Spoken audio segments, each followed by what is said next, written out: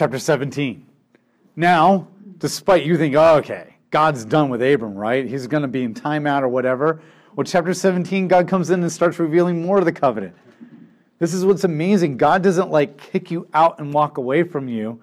He actually comes in and he just reinforces the covenant promises, right? Reminds you. Remember, the key to really getting people to respond in obedience is to remind them of the character of God, remind them of the incredible things that God has for them, not to constantly beat them down and punish them for that. No, I'm not saying there shouldn't be consequences, but in those consequences, there should always be a reminder of the blessings and the promises and the character of God. That's what motivates people. That's what motivates people. We're not motivated by judgment. If that's true, we would all be perfect now after the law. We're motivated by the fact that he first loved us and the character of God. And so God doesn't respond with this. There will be consequences. Don't worry. But God, they don't need God for the consequences. Life will give them the consequences with this polygamy and Isaac and Ishmael now. But God comes in to remind him of who he is. So when Abram was 99 years old, Yahweh appeared to him and said, I am the sovereign God. Walk before me and be blameless. Then I will confirm my covenant between me and you, and I will give you a multitude of descendants. Now, your translations probably say sovereign God or maybe almighty God. This Hebrew word is the word El Shaddai. And you're probably familiar with that with Amy Grant. But El Shaddai, this is the first time that this word is introduced in the story, but not the only time it's been used. Other gods, other pagan gods, were called El Shaddai. This is not unique to Yahweh. Remember, the only name that is unique to Yahweh is Yahweh. All other names of God have been used of other gods and other people. And so God uses this word, and some people are like, well, there you go, that's the same God. No. If I call you compassionate and I call somebody else compassionate, I'm not saying you're the same person. Remember, these are descriptions of character. And so he calls himself El Shaddai. Now, the first thing I need to tell you is we have no idea what this name really means. But the other thing is we kind of get an idea of what the name means, because I think what you're getting used to, and I don't know if you've noticed this, but you will as I keep saying it over and over again.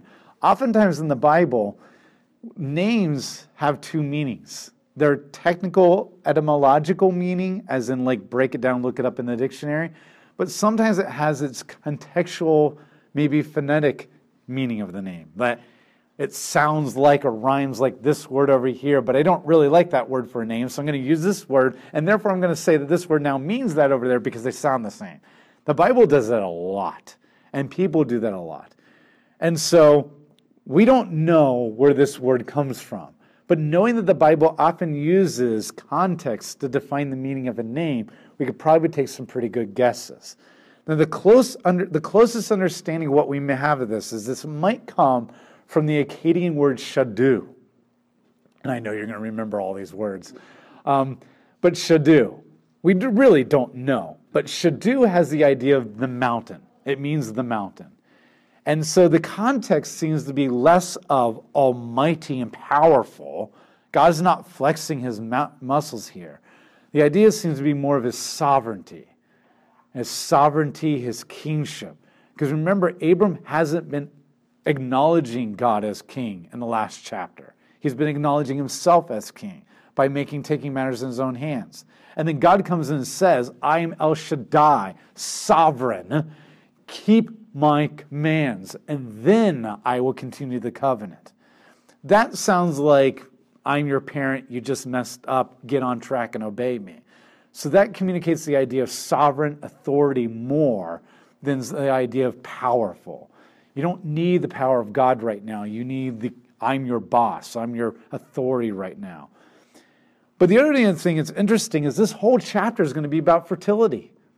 He's going to come in and he's going to say, I'm going to make you multiple descendants. I'm going to give you a blessing. He's going to give him circumcision, which is all about fertility. And every single time, this word appears about 48 times in the Bible. And by far the majority of them are in Genesis and the book of Job. And Genesis is all about fertility. In fact, the next time that we see it over and over and again is fertility. It's always connected to children, multiple descendants. And the time that you really see it is when Jacob in chapter 49 is blessing all of his children, and continuing on their lines. And then he says, and may El Shaddai give you blessings from the breast and the womb. You don't get any more fertility than that. Okay, so the idea is that this might actually communicate the idea of fertility, and that God is saying, don't look to your pagan gods for fertility, which, remember, the predominant gods in the ancient world right now are fertility gods, because the two things that you want more than anything in your life are children and crops. Those are the two most important things, which is fertility, the seed of the land and the seed of the human. Now, that's interesting too, because then that takes you right back to the garden, which are the two most important seeds, the seed of the land and the seed of the human, that come together to then link heaven and earth together, which God is going to constantly describe Israel as a child or some kind of a tree, like fig tree, olive, or grapes, which is technically not a tree, but it's a plant with a seed. And so this fits into that bigger context of seed. But the other thing is it might actually be play on words, because not only could this come from the word shadu, which means mountain, but it also could come from the word, a play on words of shadah, which means breast. And so now I know you're thinking, whoa, wait a minute, that's not right. You can't talk that way about God. Yeah, I can, because here's the reality. Yes, breasts have a sexual purpose, and that is a part of God's design, but first and foremost, breasts are nurturing, life, fertility. And you have to realize that there's a lot of things that God's going to say, and he's not going to blush. And because he designed our bodies. And just like he's going to use everything in creation to make a point about himself, he's even going to use your body to make points about himself, because he is your author and every detail of your body. And so for him, this isn't some, oh my gosh, I can't believe he said that, or oh, that's inappropriate, you don't talk like that in church. For him, this is his body, your body. He designed it. He created it. And he created it to produce children and life, which are a symbol of blessing. So it would make sense for him to turn around and say, I am El Shaddai, the God of the mountain authority, to have the authority to give you blessings of the breast and the womb. And if you think that's weird, then you can't argue Jacob away. Jacob literally says breast and womb, period, right there. And God doesn't blush. He connects it to his blessings and says, this is the God that I am. I'm a motherly, nurturing God who will not only am I sovereign authority, male, but I am also a feminine God of nurturing, fertility, and blessings and provision and care. Now, God's not saying that he's androgynous, man and female, because God is not male or female. He's God. But he carries femininity and masculinity in himself, because we are both in the image of God, masculine and feminine. And we both represent God equally as the sexes. So don't read too much into this and go into some kind of transgender thing, which I know this group won't, but some people do. But there's plenty of places in the Bible where God makes clear that he's not anywhere connected to that. It's a metaphor, not a biological statement. And this might actually be a play on words, because not only do this word mountain, sovereign, and shadu, breast, fertility, sound like each other, but there's a lot of mountains in the world that are called breasts because they look like breasts. And that's a little perverted, but that's the idea. And so he's bringing these two opposite images together and saying, I am this God who has the power and the authority, like the mountains, majestic, to give you promises of fertility and blessing and children, like a mother who breastfeeds people. I am your God. And he doesn't blush. He doesn't blush. Now, when I'm teaching my freshmen this, I call this uncomfortable day number 4, because we're not done yet, okay? He gives them a new name. And then remember, he reminds them that the covenant is not unconditional. Now, he doesn't have to remind them that the covenant is unconditional. We need to be reminded of that because we've been taught that it is. He reminds them the covenant is conditional. You still have to obey me. And if you don't obey me, Abraham, I'm not going to give these blessings to you. Now, there's a part of you that needs to realize that God has every right not to bless Abram if he does not obey. Because we know that. If you don't obey God, there are no blessings. Christ makes that clear. But at the same time, you also know, yeah, but I bet you he will keep blessing Abram, even though Abram doesn't keep the covenant promises, because I think I've figured out by now that that's the character of God. And so God has every right But you kind of expect that to be kind of like, I don't know. But what you need to understand is that, yes, God probably will not take the covenant from Abram if he doesn't obey, but he doesn't mean that he'll be blessed if he doesn't obey. And that's very clear throughout the Bible. God doesn't take the covenant from David when he sins big time. But David doesn't get a lot of blessings for the rest of 2 Samuel either because of his sin. Remember, consequences and rejection are two different things. God won't reject Abram, but he also won't protect him from consequences. And so this is the idea. Then God comes to him and says, not only am I giving you myself a new name that connects me to the covenant blessings, but I'm going to give you a new name, Abram. You're no longer be my father is exalted, as in Terah. You're going to be Abraham, which means a father of multitude. Because your identity is everything. If you call a child stupid his entire life, he'll think that. If you call a child loved his entire life, he'll think that about himself. And so God changes him from it's all about your dad to now it's all about the promises that I'm going to give you. And now Abram, every time he hears his name and says his name, he's not going to remember his past of his father as the patriarch. He's going to remember God is going to bless me because he's the true patriarch. He's shifting his identity. And then he goes on and says, once again, I'm going to give you multiple promises. I will make you extremely fruitful, fertility.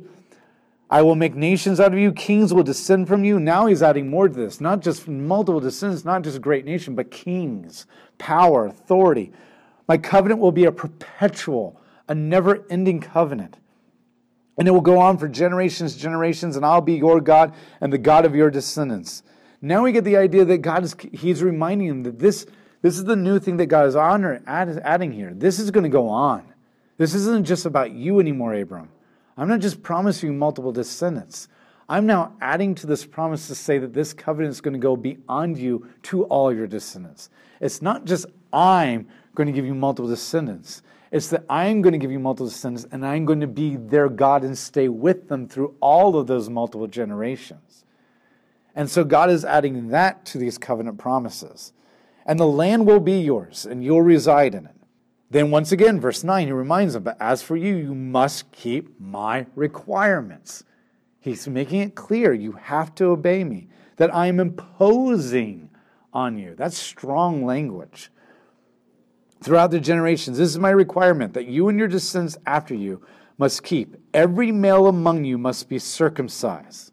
God comes along, and he now attaches a sign to the covenant. Remember, every covenant has a sign. So we got the promises in chapter 12. The covenant became an actual covenant in chapter 15. And now we're getting the sign of the covenant in chapter 17.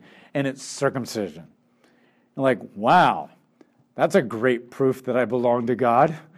A little awkward. Well, remember, this is not awkward for them like it is in our culture. It's interesting that when we pervert it in a movie, we'll laugh.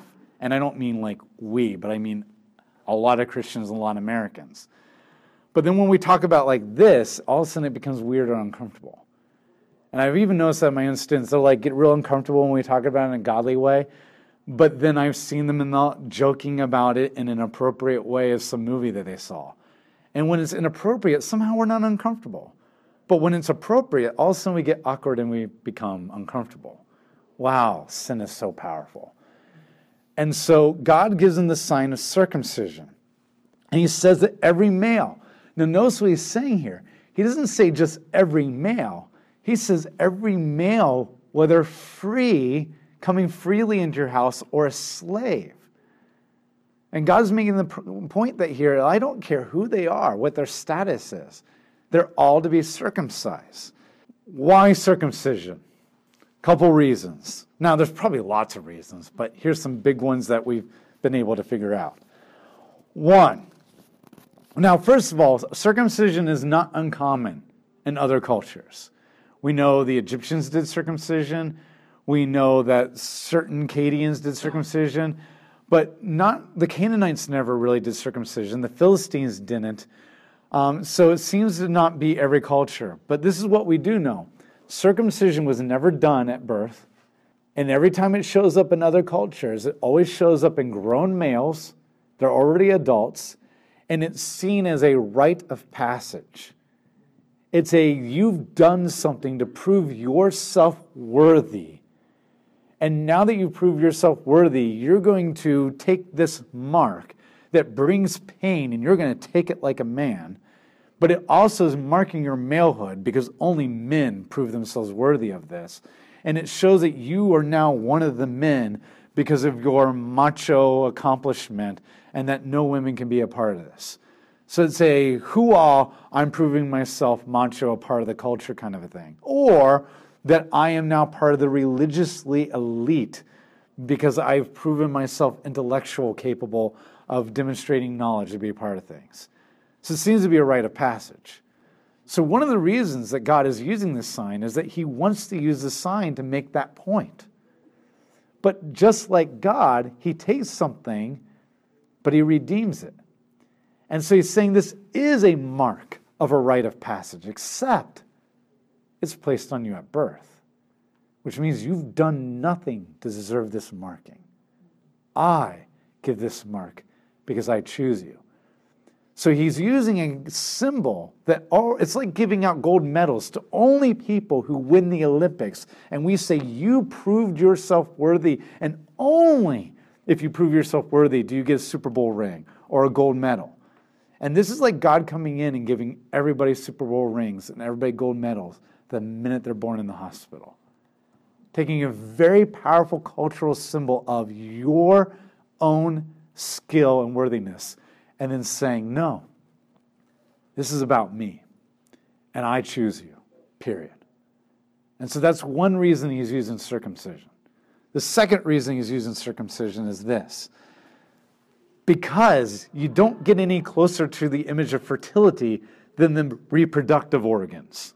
Remember, this is why I'm not uncomfortable with the idea of breast, which El Shaddai, because he goes right here with circumcision. And so he's saying this is where all the seeds are going to come from. And every single time that you lie with your wife, you will be reminded that this is marked by God. You have tried to produce a seed through your own effort for 100 years and nothing has happened. But the minute you're marked by God, oh my goodness, next year you're going to have a child. And there will be a constant reminder to Abram, or Abraham, that the thing that produces children is marked by God and is now going to produce a miraculous child past menopause and produce the nation of God. It becomes a symbol of the covenant. Now, what's really important here is God says, if you don't cut off that skin, then I will cut you off from the covenant. Now, that's huge. That's huge. God directly says this skin is of the flesh. And if you don't cut this off, you're cut off from me. Meaning that if you don't mark yourself with my sign, then you cannot be a part of me. Why didn't God include this when they were walking between the animals? Part of it might be that I think it has to come so closely to the birth of Isaac. When they're walking between the animals, it's only been 10 years. We're now 24 years in, and God's about ready to say in chapter 18, this time next year you're going to have a child. Which means that now that child is not going to come because now you're truly marked by God. And so, but other than that, I don't know. But the best answer I've got is because now God is literally going to say, specifically we're told Abram's 99 years old. We're going to be told that Isaac is going to be born when Abram's 100 years old. So that means we're like literally, Sarah's going to be pregnant in about 3 or 4 months at the most. So I think that's probably why that's marking is coming so close. Where Abram, 15 years ago, is initiating the covenant. And God responds to Abram and says, I'll give you a covenant. But God is not ready to give him a child yet. So now he's going to raise a child, and now he's ready to mark him. So that's my best answer. He marks in this way. But here's the next reason why, circumcision. Because this is the only physical organ of the body that you can truly like see. I mean, there's a lot of organs that might do this on some biology level that I'm not completely aware of because I'm not like an expert and a doctor in all these areas. But in a culture like this, and still even our culture today, this is one of the only organs, it's the only organ that you can see without any kind of exploratory surgery, that produces both toxic waste and life. It is from the genitalia that both the seed or the egg of life is produced, but also toxic urine. And the idea is if you're not marked by God, you produce death and waste. But the minute you're marked by God, you produce life. Now, I think this is a very important thing to understand because this is the main theological point of circumcision that the rest of the Bible is going to jump on. And the idea is this, the flesh. So this flesh that they need to cut off represents the flesh of humanity, the sin nature.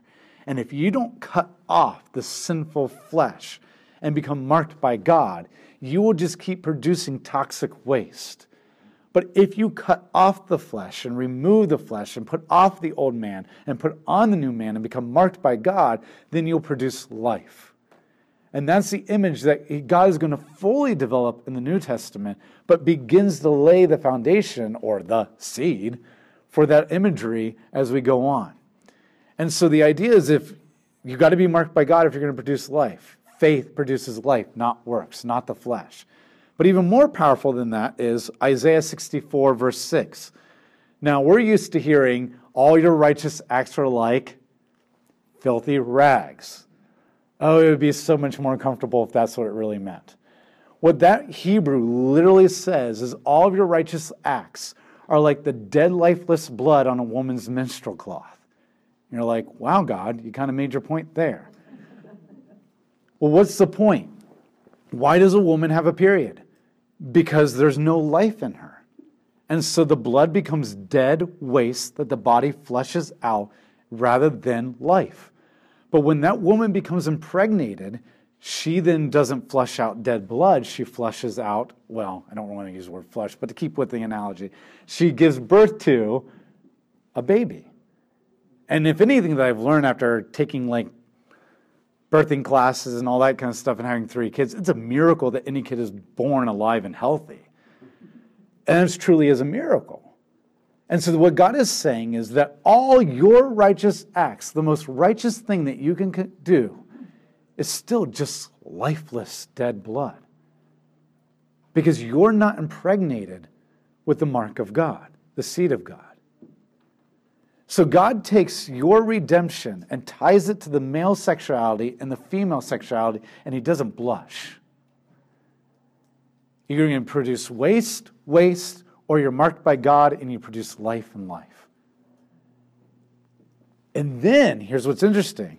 As Paul jumps on this, and he begins to jump all over this imagery of cutting off the flesh. But where is he getting this? He's getting this from circumcision.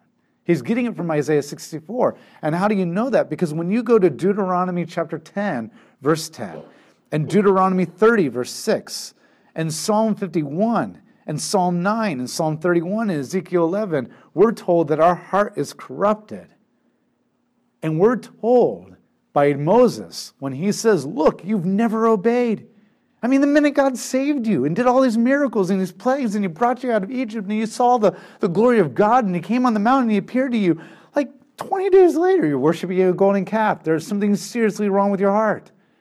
And the Bible makes the point your heart is dead, it is cold, it is evil, it is lifeless, it is worldly. It produces nothing but dead, lifeless blood.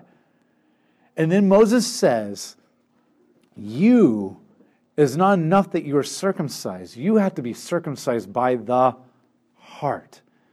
Because the heart is the only other organ, metaphorically, that produces both death and life.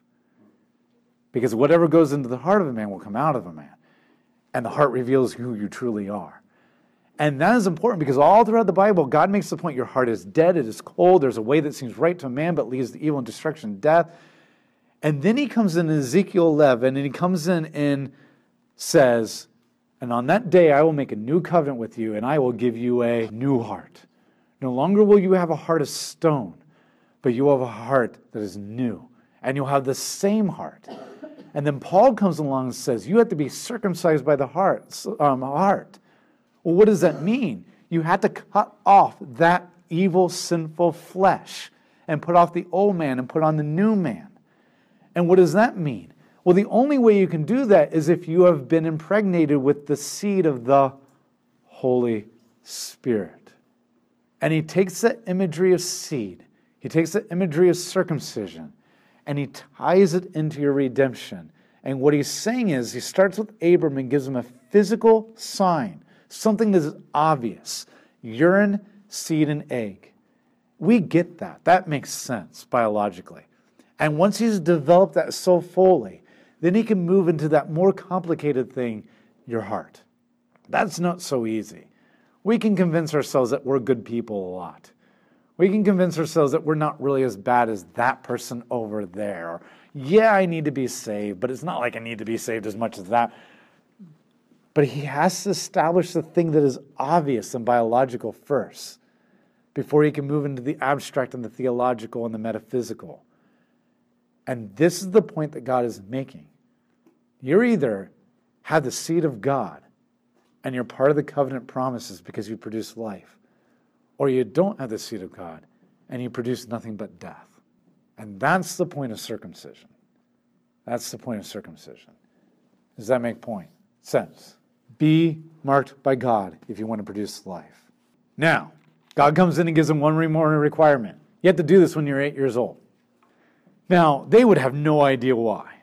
This is based on me reading a scientific journal, so if I mess something up, please forgive me, but I think I have it pretty accurate. The ability to clot is largely based on a protein called prothrombin, and that is largely based on vitamin K production. And so a child in the womb of the woman cannot produce this very well. The child is completely dependent upon the mother for the production of this protein, which is largely dependent upon vitamin K. And the child doesn't produce a whole lot of vitamin K in the womb because the mother is providing all that and doesn't need that. And that's true of a lot of things in the womb. So when the child is given birth, the child comes out, and about day 3, it's producing somewhere between 20 and 30% of vitamin K, which leads to this protein for clotting of blood. So if you cut a child before day 8, it will basically bleed. It cannot clot its own blood. Now, today, that's not huge scary because we have so many, we can induce vitamin K. Yeah, every baby gets vitamin K shot within their first 20. Yeah. So when all 3 of our kids are born, they inject them with vitamin K and that kind of stuff. So as a parent today, that's not scary. They get injected with vitamin K, and even if you didn't because you were birthed in a car somewhere on the highway, it's not that far away from somewhere to get that. But in the ancient world, in the desert, that's scary because you can't stop it. So what's interesting, though, is on the 8th day, the human body goes from 30 to 110% production of vitamin K, which means you are way beyond clotting. Now, on day 9, it then levels back out to 100% in a healthy, normal child. Obviously, we know that there's defects out there. So that means any time before day 8, that child's going to bleed out to death in this kind of a culture. On day 8, they are beyond 100% the ability to clot, which means that kid's going to clot super fast. Circumcision. Well, then why not just circumcise them after day 8 or something like that? Well, this is cool too, because before that day, there's no nerve endings there. They're kind of there, but they haven't fully developed and bundled together into the true ability to feel pleasure or pain. It is not until day 9 that the nerve endings in that male organ actually bundle together and actually can start feeling pain, which means day 8 is the only day for prime clotting and not feeling pain on that kind of a level. And God says, circumcise them. We did not discover this until like the 1900s. And the Jews just did it because God said it. And then later science realized, that's why day 8. The reality is, this is the beauty of God, as not only has He designed our body to make a theological point about our redemption, but He also knows your body so well that he knows exactly the best day to have this done without dying or feeling the pain. Day 8. But here's the other cool thing. The number 8 also represents new beginnings theologically. And so this is the new beginning of the child because this child belongs to God, which is why Christ was raised from the dead on the 8th day of the week. You're like, wait a minute, that doesn't exist. Yeah, it does. Theologically speaking, Sunday was considered the 8th day of the week or the first day of the week. It could do double duty in a theological sense. Just like the ace can be one or on either end of the deck of the cards in certain games. And that's how Sunday functioned. And so not only is Sunday the first day of the week, but it's also the 8th day of the week, which is double new beginnings. And so this is what God is saying. He's marking. Everything has all these multiple meanings. And God is tying the redemption and the covenant and the life and the health of the child all into this one analogy because he is the designer of the universe. He's the designer of the universe. So yeah, today now we get vitamin K injections. So you can debate whether that's theologically correct or not. So I don't think it's a big deal. So then he goes on and says, oh, by the way, now you're also to give Sarai a new name. And Sarai is now to become Sarah, not just meaning princess, but that she will be a mother of princes and princesses. And so he's now tying her identity into the covenant promises. And Abram bowed down and he laughed. Now, he's not laughing like, oh my gosh, this is stupid. Seriously, God, whatever, you're a moron. He's laughing like, holy cow, this is brain overloading. Is this really, truly possible? Disbelief. So Abram bowed down with his face to the ground and laughed. And as he said himself, can a son be born to a man who's 100 years old? Can Sarah bear a child at the age of 90? Abram said to God, oh, that Ishmael might live before you. Now, there's a little bit of like, I don't believe this. I already have a child. Like, this is not possible, right? Because Abram doesn't realize that God is the God of resurrection yet. Because he's going to resurrect Sarai's dead womb. And God said, no, Sarah, your wife, is going to bear you a son, and you will name him Isaac, which means he laughs. Now, what's interesting is the antecedent changes. When it says that Abraham Isaac, it means that Abram's the one laughing. But then God turns around and says, you are to name him Isaac, as in he laughs, but now the antecedent is God, meaning that God is now laughing. Now, don't take that as like God's making fun of him now. Obviously, we don't see it that way, but somebody out there would. The idea is this. I wish I could have gotten the clip. I mean, I could have gotten the clip, but I just forgot. I think this is the best imagery that I can come up with, that we probably have all seen. We've all seen A Christmas Story, I think, right? Most of us have. If you haven't, go watch the end of the movie and you'll see. All throughout The Christmas Story, it's about a kid who wants a Red Ryder BB gun, and nobody will want to give it to him because you'll shoot your eye out, kid, and they're not safe. And so all throughout the movie, the movie focuses on the kid the entire time. He's the focus of the story. The only thing that you ever see about the father is an emotionally disconnected man the entire story. You don't ever see him really emotionally connected to the child. He's not a bad father. He's not a mean father. He's just an emotionally disconnected father. And that's what you see throughout this story. So Christmas Day comes, and he doesn't get what he wants, and they're like, hey, how's Christmas? And the boy was like, I guess it was okay. He's like, well, did you get everything you wanted? He's like, yeah, I guess I did. And all of a sudden, the father's sitting on the couch, and he says, what's that over there behind the desk? And the kid's like, oh, and he goes to the behind the desk. He's like, what is that? Go get it. And it's wrapped up, and the kid's excited because it's another gift. And he pulls it out, and just happens to be the exact size of a Red Ryder BB gun box. And the kid gets a little excited. He's shaking and he's holding it. And the father says, open it. And he begins to open the present. And lo and behold, it's Red Ryder BB gun. The kid's excited and the joy on his face and everything. And then he pulls the BBs out and he's filling up the gun and that kind of stuff. But what is interesting about that movie is for the first time ever in the entire movie, the director switches the camera from the boy and puts it on the father. Most of the scene, the camera is actually on the father, not the boy. And it goes back and forth. And for the first time ever, you see the father emotionally coming alive. He begins to smile and he gets excited and he's acting. He's like, yeah, do you know how to do it? Open up like this. It's really cool. And put the BB. Oh, yeah, not too much. Put it in there. And you see the father interacting with the boy, and there's this incredible and then he begins to laugh. And the laughter is this father who has just given his kid this incredible gift that's bringing this kid with great joy and is therefore filling the father with great joy. And it's the only time that you see the father like that, and the only time the camera spends as much time on the father as that moment. And that's what Isaac means. God laughs.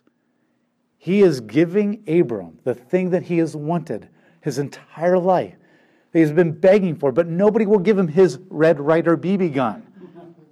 And now God is going to come in and say, this time next year, you're going to open, so to speak, the thing that you wanted more than anything, Isaac.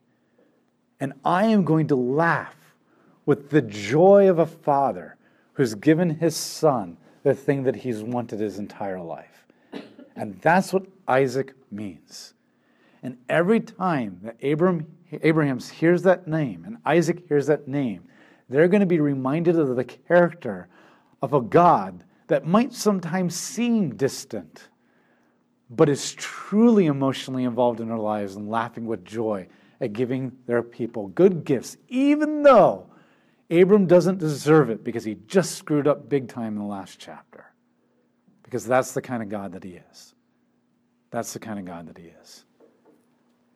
And so God says, name him that. But then he also reminds them that I'm also going to bless Ishmael too. And just like Isaac is going to have 12 sons eventually through Jacob, Ishmael is going to have 12 princes coming out of him, which is the number of God. So Abram took his son, Ishmael, and every male in his household, whether born in his house, and in that same day, and he circumcised them all. Now that first circumcision is going to be a lot of pain, because most of them are not 80 years old. But this is incredible. Notice it says on that exact day, Abraham took every single person in his tribe, his patriarchal command, and he circumcised them all, and he became circumcised. That shows you the incredible, without hesitation, obedience of God. A very painful obedience. And it also shows you either the incredible trust and respect that they have for Abraham, or the faith in God that everybody else has as well with Abraham. Because without hesitation, everyone got circumcised that day. Instant obedience.